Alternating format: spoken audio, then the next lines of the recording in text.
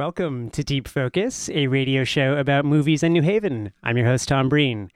On today's review-only episode of the show, I'll be joined by special guests Mercy Quay and Preston Wilson for a review of Get Out, a new horror satire from director Jordan Peele that follows a young black man from New York City on a terrifying first visit to his white girlfriend's family home in the suburbs. We'll talk about Get Out as horror and social commentary, representations of violence and fear in the suburbs, and how this movie, like some of the best Key and Peele sketches, manages to talk about race in America in ways that are hilarious, upsetting, absurd, and all too insightful. But first, I want to extend a very special welcome to my two guests who were kind of dancing to the theme song earlier on. I'll take that as a point of pride. Mercy Quay and Preston Wilson. Mercy is the founder, organizer of the Narrative Project in New Haven and Connecticut's managing director of external affairs for Educators for Excellence. And Preston is a producer and radio show host at Ugly Radio, which has a studio on Chapel Street just a few blocks away. Yeah, man. Thank you so much for coming on the show, Mercy and Preston. It is a pleasure to have you here. Thank you for having me, Tom. All right. So now for the not too convoluted wind-up. In Get Out, Daniel Kaluuya plays Chris, a sensitive young photographer who's on his way to meet his girlfriend's parents for the first time. He's black, she's white, and her family lives in a stately rural suburb outside of New York City. Chris is apprehensive, to say the least, about the visit, particularly because his girlfriend Rose, played by Allison Williams, has not yet told her parents ahead of time that her new boyfriend is black. But she's earnest and affectionate and obliviously confident in the clumsy non-racism of her family, and so Chris resigns to go with her, adopting this weary smile that we see so often over the course of the movie that says like so much in just a glance. It's like, this is going to be uncomfortable and probably dangerous, but I've been through worse, and I can survive this too. So, Needless to say, that smile is right. The visit is uncomfortable. It is extraordinarily dangerous, and every worst fear about a white suburban family's treatment of a visiting black boyfriend is confirmed, and then some more. So, Mercy, as you watched Chris try to survive the humiliation and violence of the suburbs, did you find yourself cringing with discomfort and fear and the occasional nervous laugh? Or were you, like Chris during one of the movie's hypnosis scenes, wide-eyed and terrified, unable to turn away, no matter how scared? Yes. Yes to all? Right? Just yes to everything? So I, in order to kind of kick this off, I need your listeners to know a little bit about me and my relationship. And I'm going to ask you to get right up on the mic. If you could just be speaking absolutely. Right. So I need your listeners to know a little bit about me and my relationship. I'm in an interracial relationship. My boyfriend is from Wyoming. Wow, that's even worse. So I was entranced. I was enthralled. I was entangled. But I was also scared out of my mind, but not really about.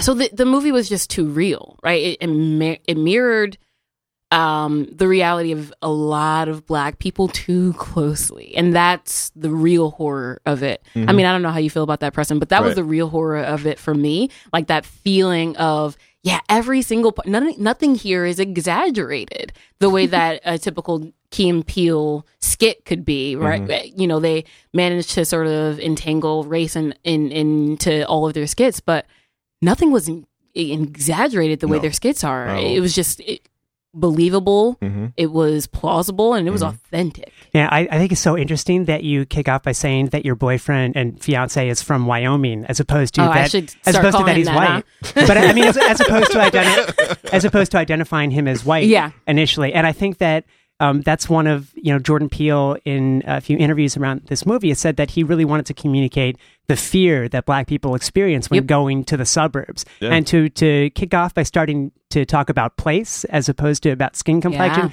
It gets at how like intricately and like inextricably tied those two things are, right? This is a white space, but the space is as important as like the complexion of the people there. Right. And, I don't care that he's white. I care that he's from Wyoming. It's more scary.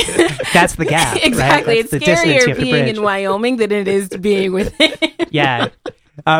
Preston, there were a lot of like movies that I was thinking about while watching Get Out, but one from 2016 that was kind of at the front of my mind was Hidden Figures, oddly enough. And that's because when I was talking with, when we reviewed that on the show, I had Babs Rawls-Ivy on, and she was talking about how Hidden Figures got microaggressions just right on, and that it shows how women, white people talk to black people in just a variety of like demeaning and humiliating ways that they're not even aware of. But when you demand that a black person call you by, your last name, but you refer to them as girl or by their first name, there's this power play that's constantly going on.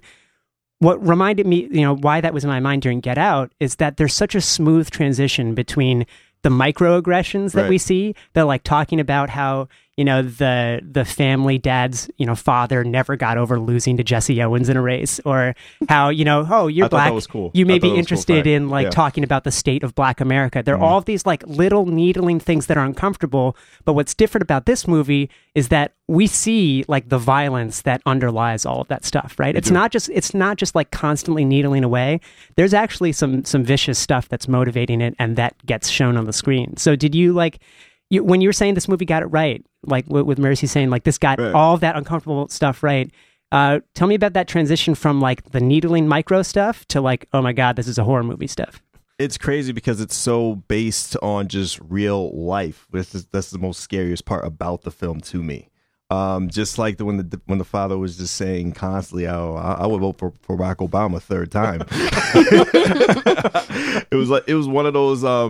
He really, I don't really know how to say it because I'm going too fast. But it's one of the things when like the white parents wants to try for them to like you so much, they always say like all these little gestures, all these little hidden stuff like "What's up" and "Hey man," and I think there was like this scene when they were together meeting for the first time. It's like, how long did this thing go along? And this thing. Yeah, this thing. And then like he just like paused for a second. And what I also loved about it was the daughter, how defensive she was to her boyfriend.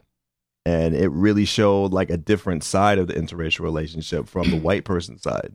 And so that's what I really loved about the whole entire film, because it was all based on real life segments. And just like the horror stuff they were doing, way back then in slavery, they were doing stuff to black people back in the day. So they really put in today's generation just everything all together. It was great put together. That's what I love about it.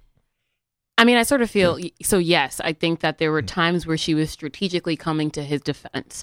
What seemed inauthentic to me about it, and I'm not going to get into the spoiler section just yet, right? And to your viewers just yet, but.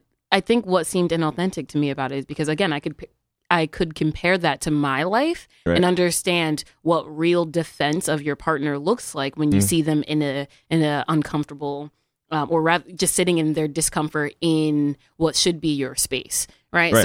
So what that defense looks like in real life is we can leave as soon as you're ready, right? Not you're leaving without me. Right. Kind of questioning the relationship in that moment. So for me, I was like, there's something kind of fishy about this whole thing. So one of the hallmarks of a great horror movie is its like mastery of foreshadowing, right? It's able to establish certain symbols or certain interactions that put the viewer on edge. Like, that these are going to come back. If a gun is shown in Act 1, that it's going to go off in like Act 3. Yep. One of the, the most prominent, I think, effective bits of foreshadowing in Get Out is in an early scene when the couple is driving up to the suburbs and they hit a deer. And of course, our main character contemplates just the fragility and vulnerability of this thing that's just been massacred. But also the cops ask for the young black man's license, even though he wasn't driving, and the white woman sticks up for him. And what I found so fascinating about that interaction was not just like the impertinence that the white woman was talking to the cops with, and how, of course, like this, if the black man was talking to the cops like this, it would not have ended in the same way. But his response in the car, like as they get back in the car to head to the family, is that was so hot. But his face doesn't say that. His face says, I cannot believe you just put me in danger by talking like that. And also just a recognition of how oblivious she is of her privilege.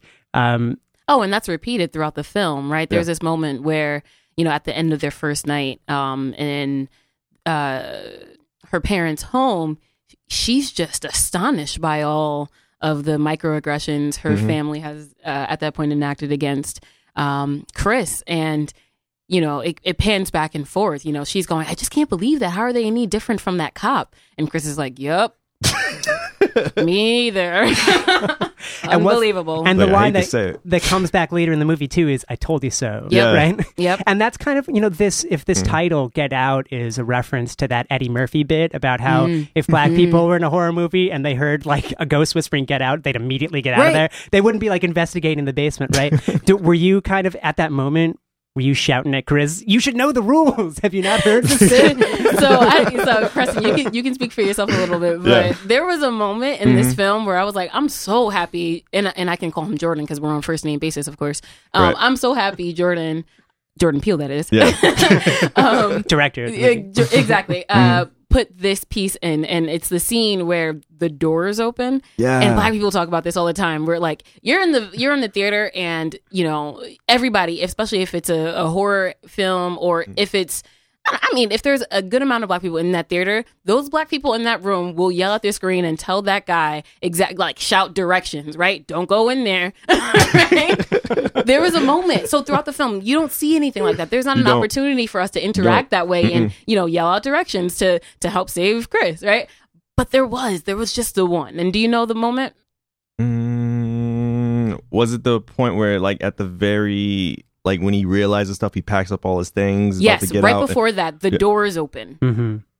That door is open, and he looks over at the door. He's like, and the ominous music comes on, and in the theater, everyone's like, "Don't go in there." And I'm sitting here like, "That's not for you. Don't go in there." And then he decides to go in there, and I could hear that. That was something straight out of a Jordan Peele. It was skit. Yeah. But you know what, I feel like that same response from the audience happened when he goes out much earlier in the movie to smoke a cigarette in the woods. Yeah. And this is like a first kind of terrifying encounter with some of the few black people who are on these suburban, stately grounds, the help. And it is a moment of terror. I mean, anytime anyone's crawling through the woods, trying to find a good place to smoke, you know that something bad is going to take place. But Preston, this movie is steeply indebted to stuff, movies like The Stepford Wives and The Rosemary's Baby, where a central female character is kind of hoodwinked into submitting to this violent and oppressive patriarchy, where she's kind of used for her body, and all of a sudden she's like a vehicle for whatever it is that they're looking to accomplish, and it's almost always insidious and demonic and stuff. But here, our main character, our vulnerable character, is a guy. And I wonder how you how'd you respond to that kind of somewhat inversion of gender roles, not just racial roles in this movie, but putting, a man is the most vulnerable person in this movie. Do you feel like he was playing out that kind of, Fay Ray, wriggling in the hand of King Kong thing, where it's this is the, the woman who needs to be rescued in classic Hollywood horror flicks, or was there do you think Get Out was playing at all with his masculinity and how that affected the danger that he found himself in? I think they were playing with his masculinity, but I also think they were playing with his intelligence too. And it was really a thinking man's horror movie when you think about it coming out, because it was what would you do in a situation like that?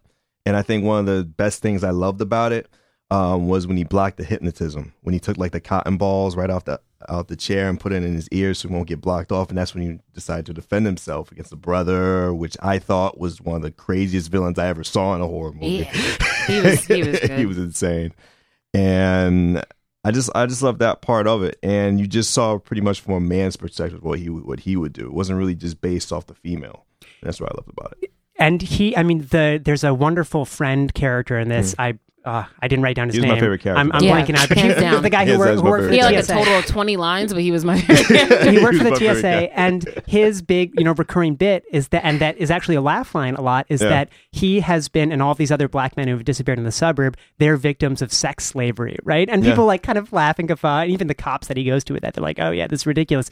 But oddly enough, sex slavery is not too far from what is actually happening in the suburb. And Mercy, there's such dwelling upon the body of this man, of the physical capabilities and the genetic potential and prowess.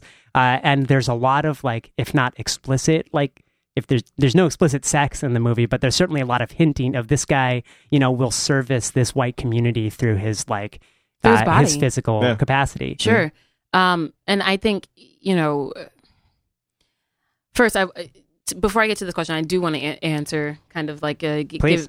So I don't think this film, and this is sort of something that we touched on in our conversation after the film. So the Narrative Project held a small conversation. It was probably like 20 of us in Beats Pizza downtown having a conversation. It was a debrief of the movie. Right. And something that came up was, could this have worked if it was a black woman and a white man?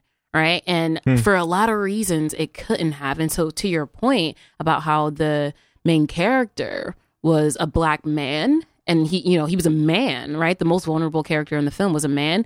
I think that is analogous to the fact that black men are in a lot of ways.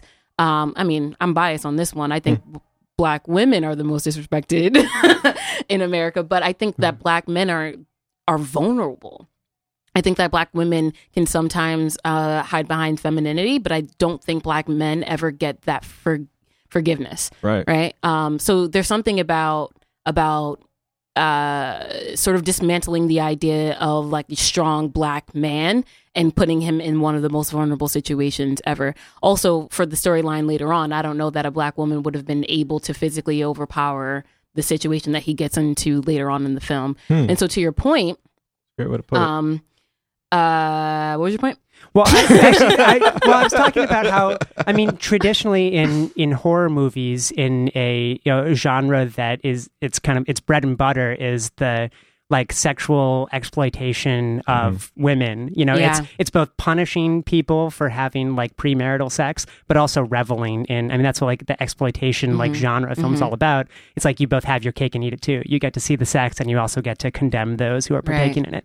And I found here it was kind of a gender role reversal where we had a man in that vulnerable spot. But getting at your comment about how it wouldn't have worked as a black woman and a white man, I also think that this movie speaks to the fears of this white community. I think foremost at the front of the mind of what do the white suburbs fear the most, it's like the threat of the black man. And I think that putting a black man right at the center of the story, and we see a few Lakeith Stanfield's performance and his character as, the boyfriend who immediately preceded Chris. And we kind of open with him, right? We get to see him walking through the suburbs. And there are a number of kind of black men who fall victims to the suburbs.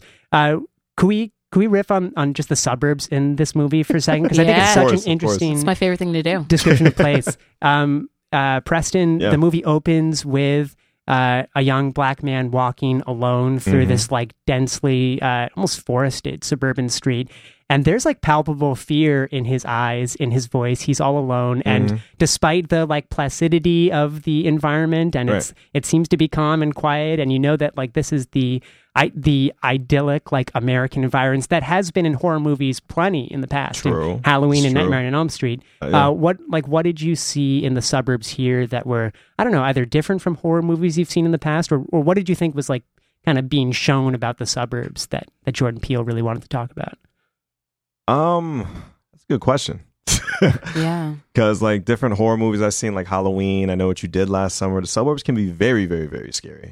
And I kind of get a sense during that first scene what he was doing, because I would have done the same thing too. A car just following me, and I'm like, okay, let's just turn around, just go right now.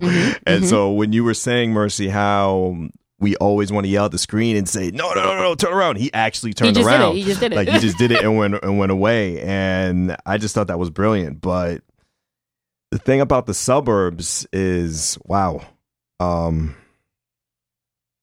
It tells you what people actually really think behind their heads. And it also tells you that you really can't trust anywhere where you are, because like a lot of people just expect the suburbs as like this nice, have your door open, friendly neighborhood. And that's not really the case. Right. Because a lot of horrible things happen at the suburbs too, in real life too. So you gotta, I don't know.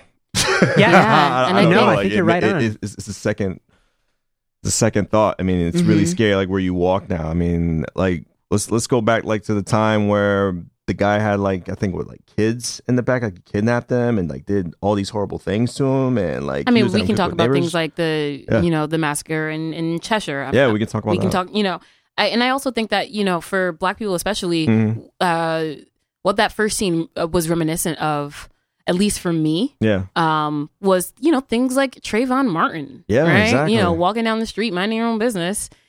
He had a hoodie on too in that scene, right? And so he did. And so you're automatically drawn back to these moments of sheer fear. And I think what the use of the suburbs in this is that, you're taking something that is by and large to the rest of America, right? Innocuous, right? It's fairly, it's commonplace. It's safe. You think of suburban life as safe.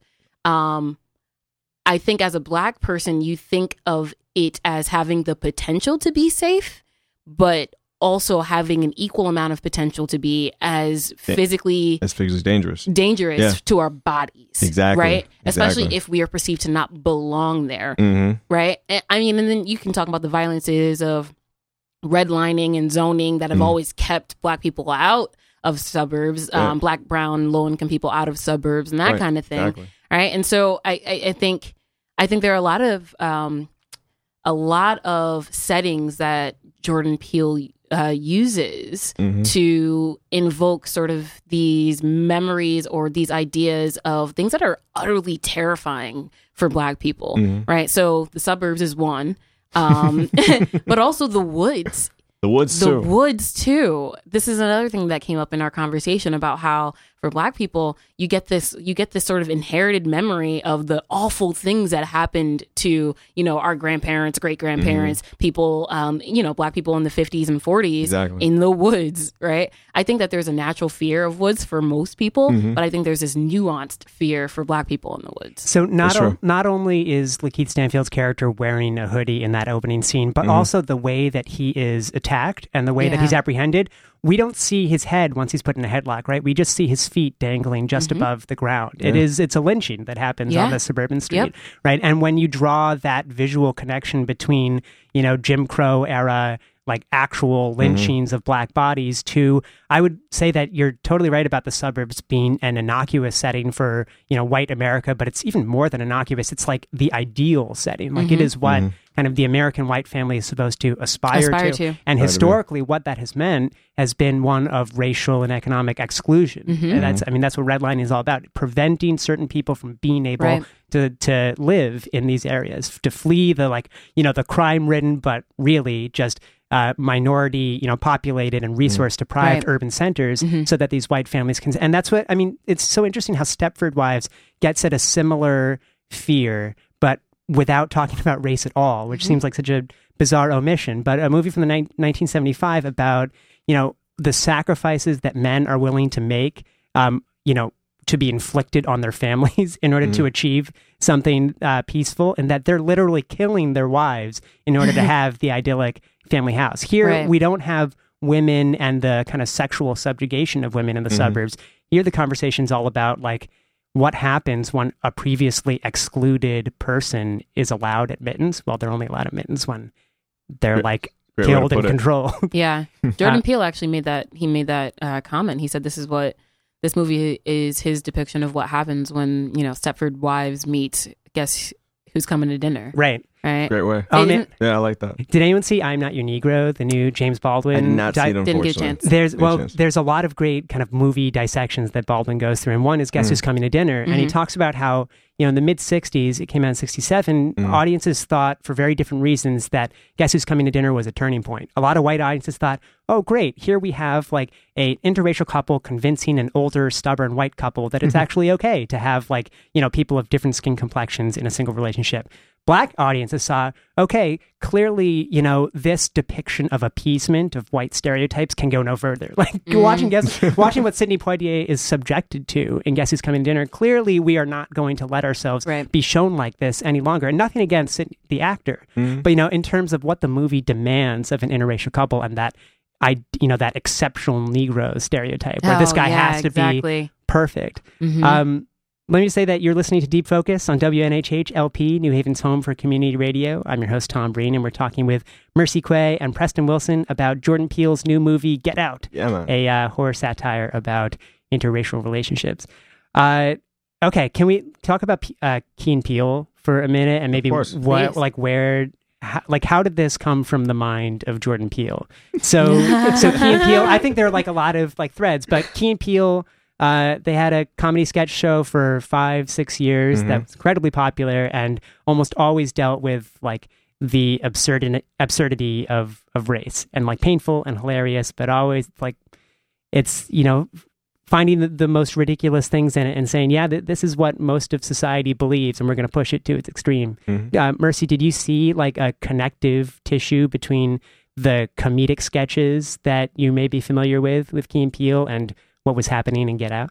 I mean, I think that, you know, my impression of Jordan Peele stemming from Key and Peele has been that he is a genius. And I mean, we're talking about a comedy sketch TV show, which say to equate genius to that, I get that there's some pause there, but I've always thought he was a genius in this, right? He's dropped an ounce of race into something and made it uncomfortable, but also funny enough that we can keep talking about it, right? And to take that mind and extend that to the genre of horror, I think I think, well, I mean, everyone agrees, right? It has 100% on Rotten Tomatoes. I think this is a masterpiece. It is. And in the same way that I think white America saw Guess Who's Coming to Dinner as a turning point, right? I think this might be a turning point. Preston and I were talking before the show about how, you know, this is, it says a lot that we're in a time that sort of beckons, right, and calls for this kind of horror film that we've never seen before. So I think it is sort of indicative of the times. But I also think if anyone was going to do it, it was going to be someone that can take race and make it, I was going to say palatable, yeah. And then I was going to say conversational, right. but just make it digestible to some degree, right? True. I don't know what you think about it, Preston.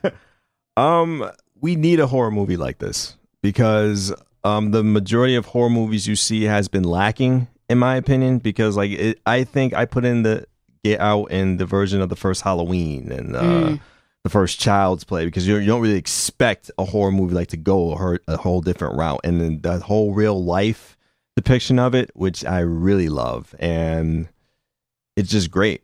You know, and we need this. And I think it's perfect for our era right now, especially in this whole Trump era that we're in. Right.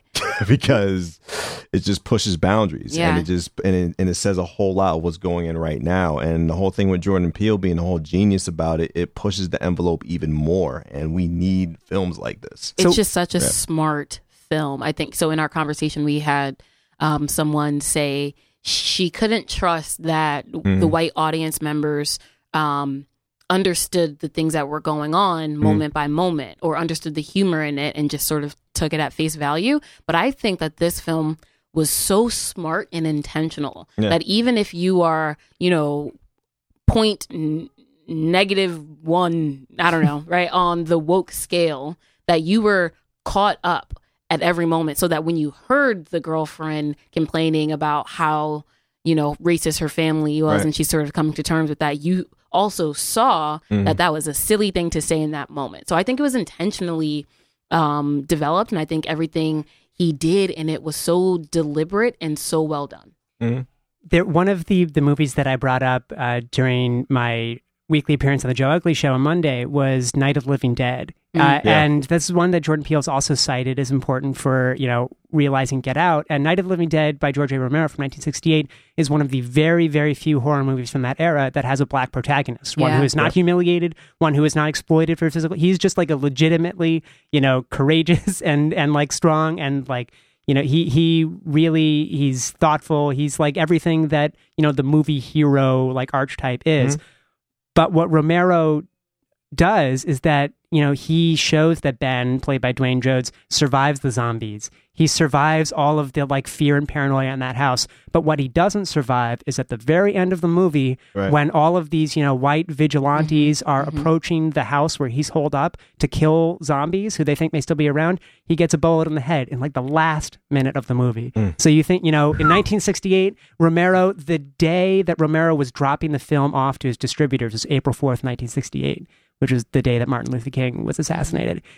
So this is, I mean, to see a black man make it this far and then to be killed by quote unquote law enforcement, I think is a very potent commentary on the times. Yeah, absolutely. Do you feel like Get Out? I mean, maybe this is where we're kind of veering into spoiler territory, so beware, listeners. But Right. Chris is your does forewarning. not meet the same end that Ben in Night of the Living Dead does. No. And I wonder if, Mercy, do you think that where this movie ultimately goes with like Chris's trajectory is that somehow more appropriate for this current like political moment, or would you have been like just as fine is not the right word, but just as expectant of a bullet in the head from, you know, a police officer at the end Yeah. of Get Out? So I think that this movie is less of, I think in some ways it's indicative of the time. It's a commentary of the times. But I think this movie, especially that ending, is more sort of, you know, suspend your idea of reality for a moment, right? And let's fantasize of a world that could be, right? Setting in perfect place, you know, ideal circumstances. This is what could happen. And I say that because, you know, as we are approaching the end, I start thinking, who is this movie written for and who prevails? Because I did not come to this theater to watch a 12 Years a Slave. I didn't come to the theater to watch, you know, The Butler. Right. I kind of wanted to watch Django. Right. And I think there are a lot of moments that are incredibly triggering for Black people during the movie. But the moment where it felt like Chris's demise was just evident. You know, I started to sulk a little bit, and I started to sink in my seat. I was just like, why did I come here? Right. And you know, again, spoiler alert, Chris doesn't meet that a similar demise No, he doesn't. as the protagonist in Night of the Living Dead. Yeah, exactly. Yeah. Night of the Living Dead. And in that moment, I was just like, I don't know what's happening here. There are few films that I think Black people can identify with and leave feeling, if not empowered, at least validated. Exactly.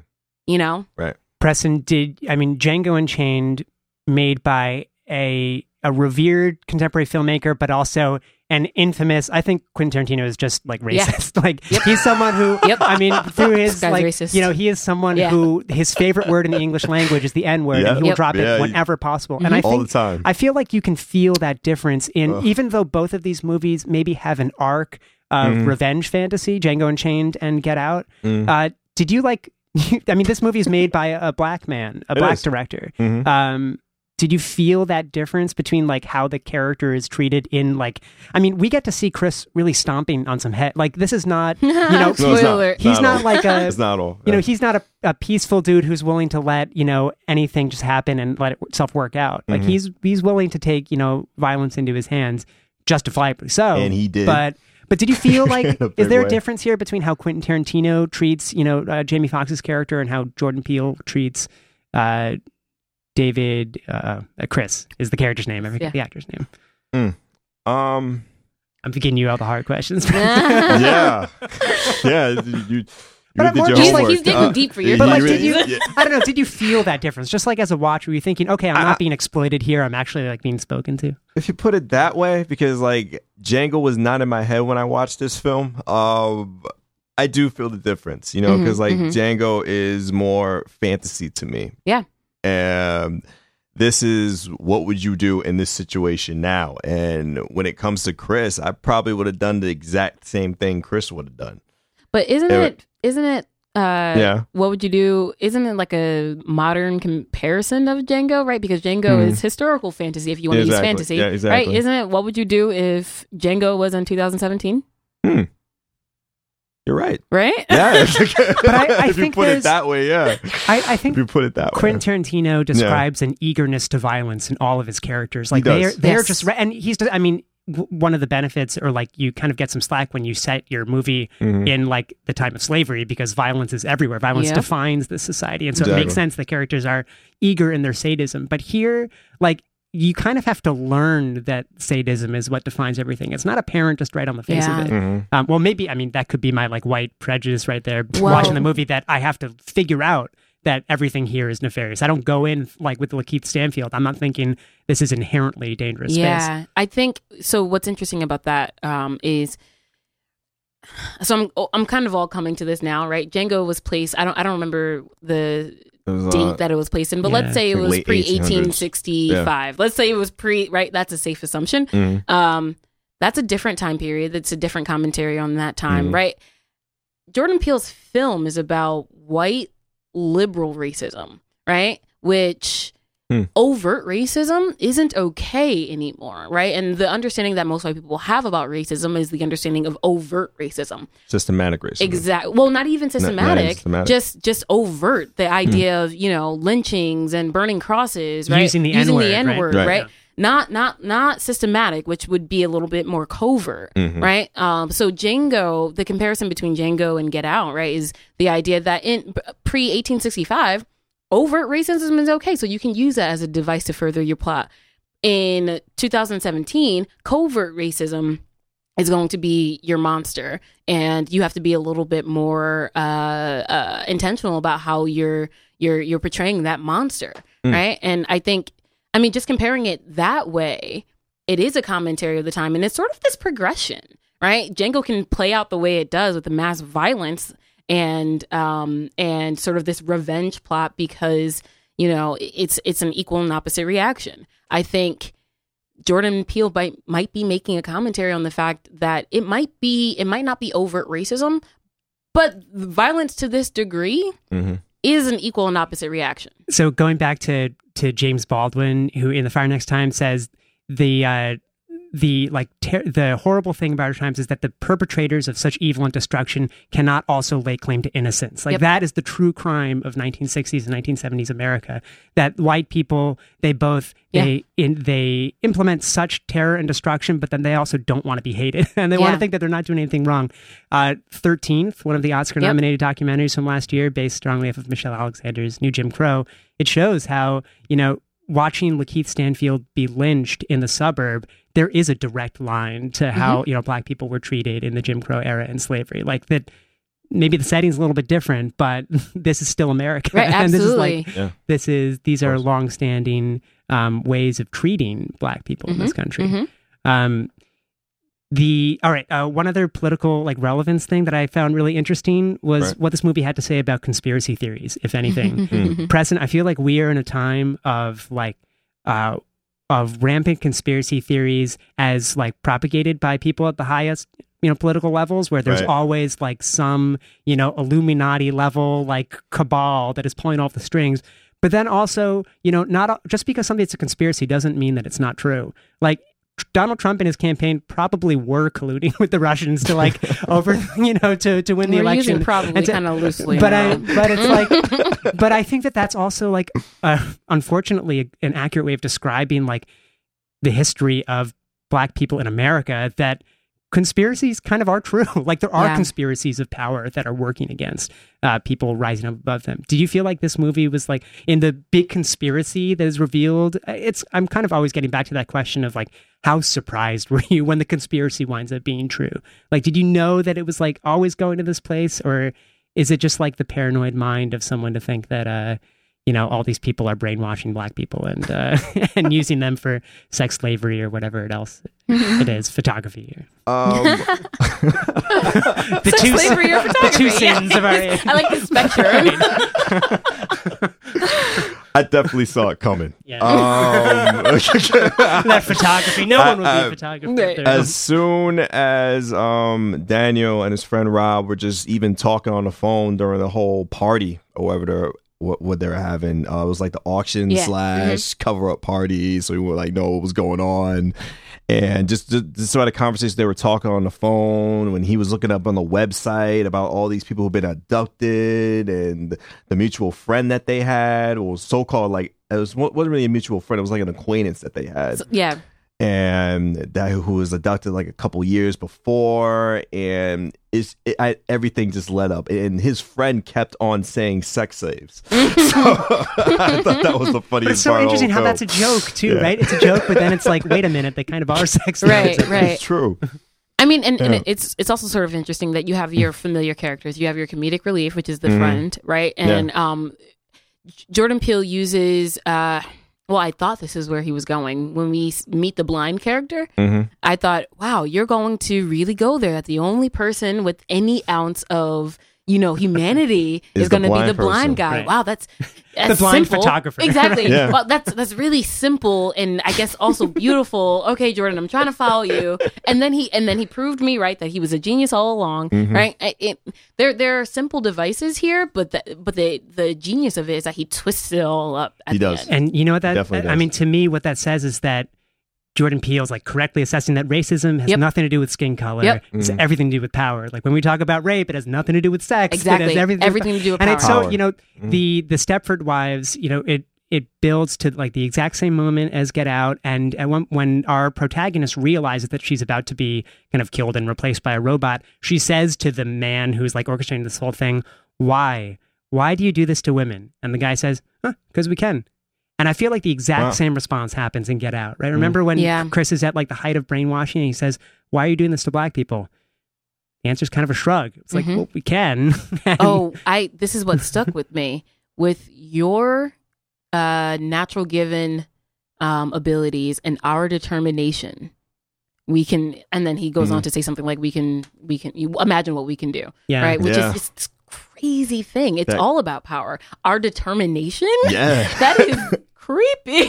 Yeah. That was the creepiest thing in the whole entire movie for me, because it was like a promotional spot of joining like a family you didn't want to join in the first place. It was And, it was so strange, which is, I mean, Mm-hmm. and for me, it goes back to the idea. I mean, and the idea of white feminism was sort of humming throughout this film as well, and it forced me to go back into thinking about Taylor Swift and Kanye West, right, and all the think pieces that came out around that. The white woman is the most dangerous, right? So dangerous.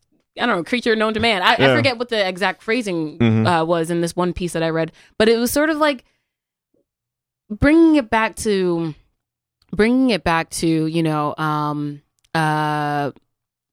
the idea that women in Stepford Wives were sort of used to portray this idea of the cult of finer womanhood, right? And they're sex slaves as well. They that's are sex literally slaves. that's Exactly. what they're groomed to be. And comparing that to Get Out, right? It's all it's body play when we talk about it, right? Ta-Nehisi Coates talks about the black body and how it hasn't belonged to that person, yourself, in centuries, and ever since coming to America, that kind of thing. And so I don't know. It's just there's so many devices that Jordan Peele just uses to push along the plot, but all of them are far too deep, right? The beauty of the Stepford Wives is that you could suspend the idea of reality for a moment because you know that this might never happen. The issue is Get Out could happen. Yeah. It could, Yeah. right? And in some ways, eugenics, right? I mean, the idea of using black bodies, that is a thing that's in our history. This is why it's too real, right? It's the horrifying piece about this is that it's reality. Preston, if I've held most of this conversation speaking as if Chris and also the Lakeith Stanfield character are really the only black people in the movie and the friend, but obviously there are two very important black characters at the house. I know you're going and there I wrote down at least Betty Gabriel as Georgina and Marcus Henderson I think she did a great job as by the way. Walter. Yeah. What did you think of those characters, and I don't know, how did they fit into like this world that Peele was creating for you? They're the creepiest characters I've seen in the movie, especially the maid, Georgina. Yep.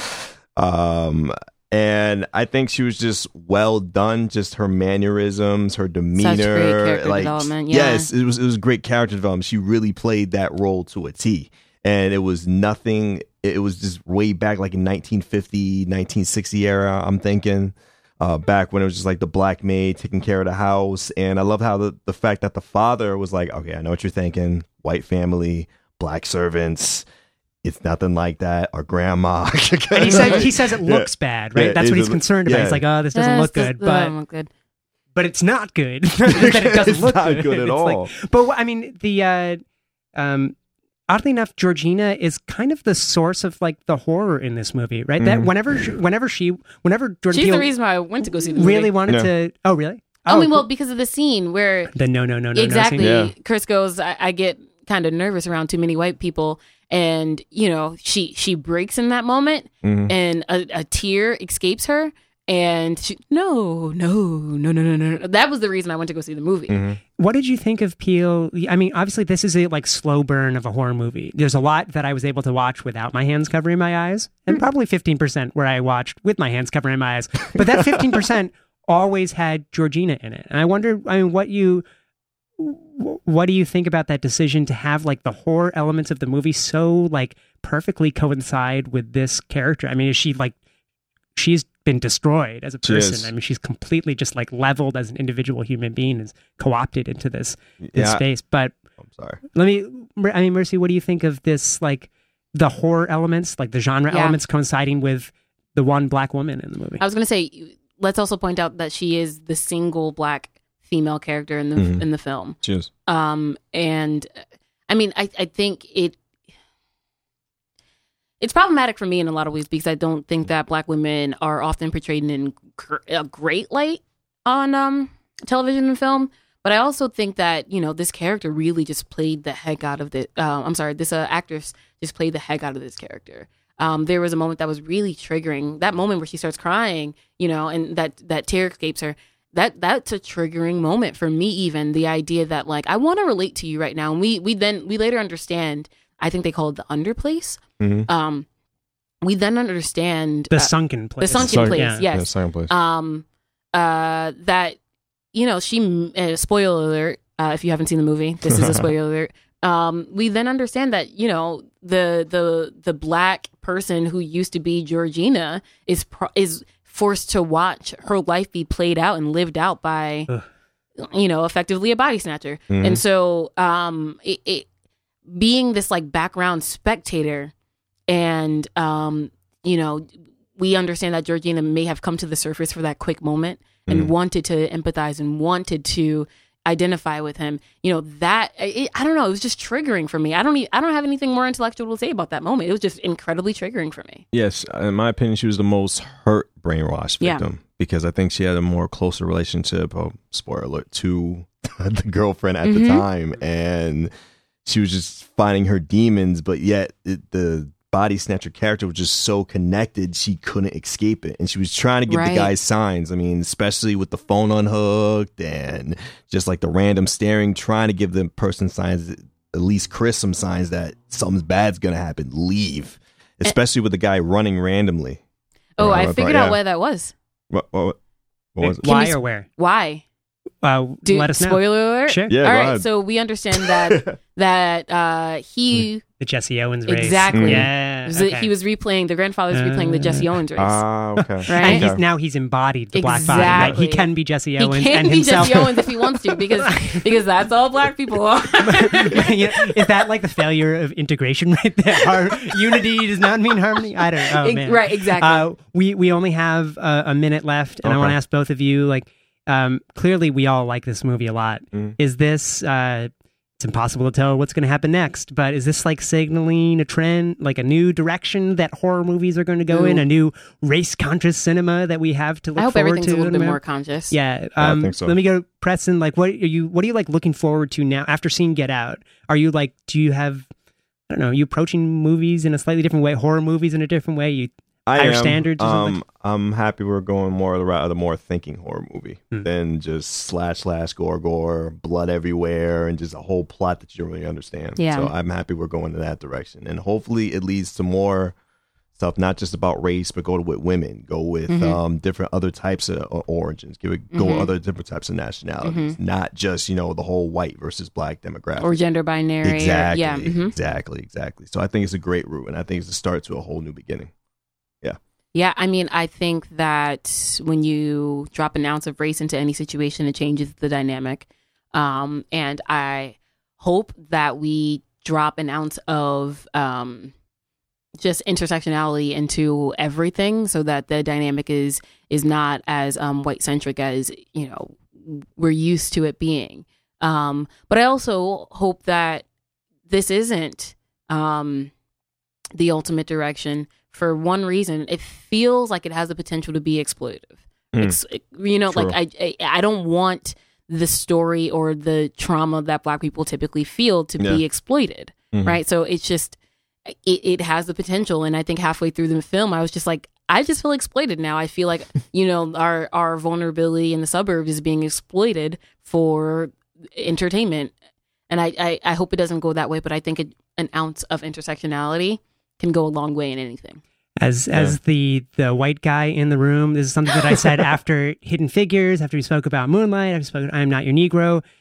You do not need to be Black to see this movie, right? In fact, you probably should. If you're white, you should probably be going out and seeing this movie right now. This is not a movie for one particular demographic and audience. This is it's a legitimately like very well-made horror movie and really scary movie. But this is something that we like as Americans have to think about and have always had to think about. But this is one way into conversations around like it's kind of asked as a joke in the movie, but this is the state of like African American life in 21st century America. Like this movie, I think, helps us as an audience like get a bit closer to understanding, however horrific it may be. I mean, and I think that I've been saying this phrase a lot more recently. That especially for my white friends, I don't need you to know more about me.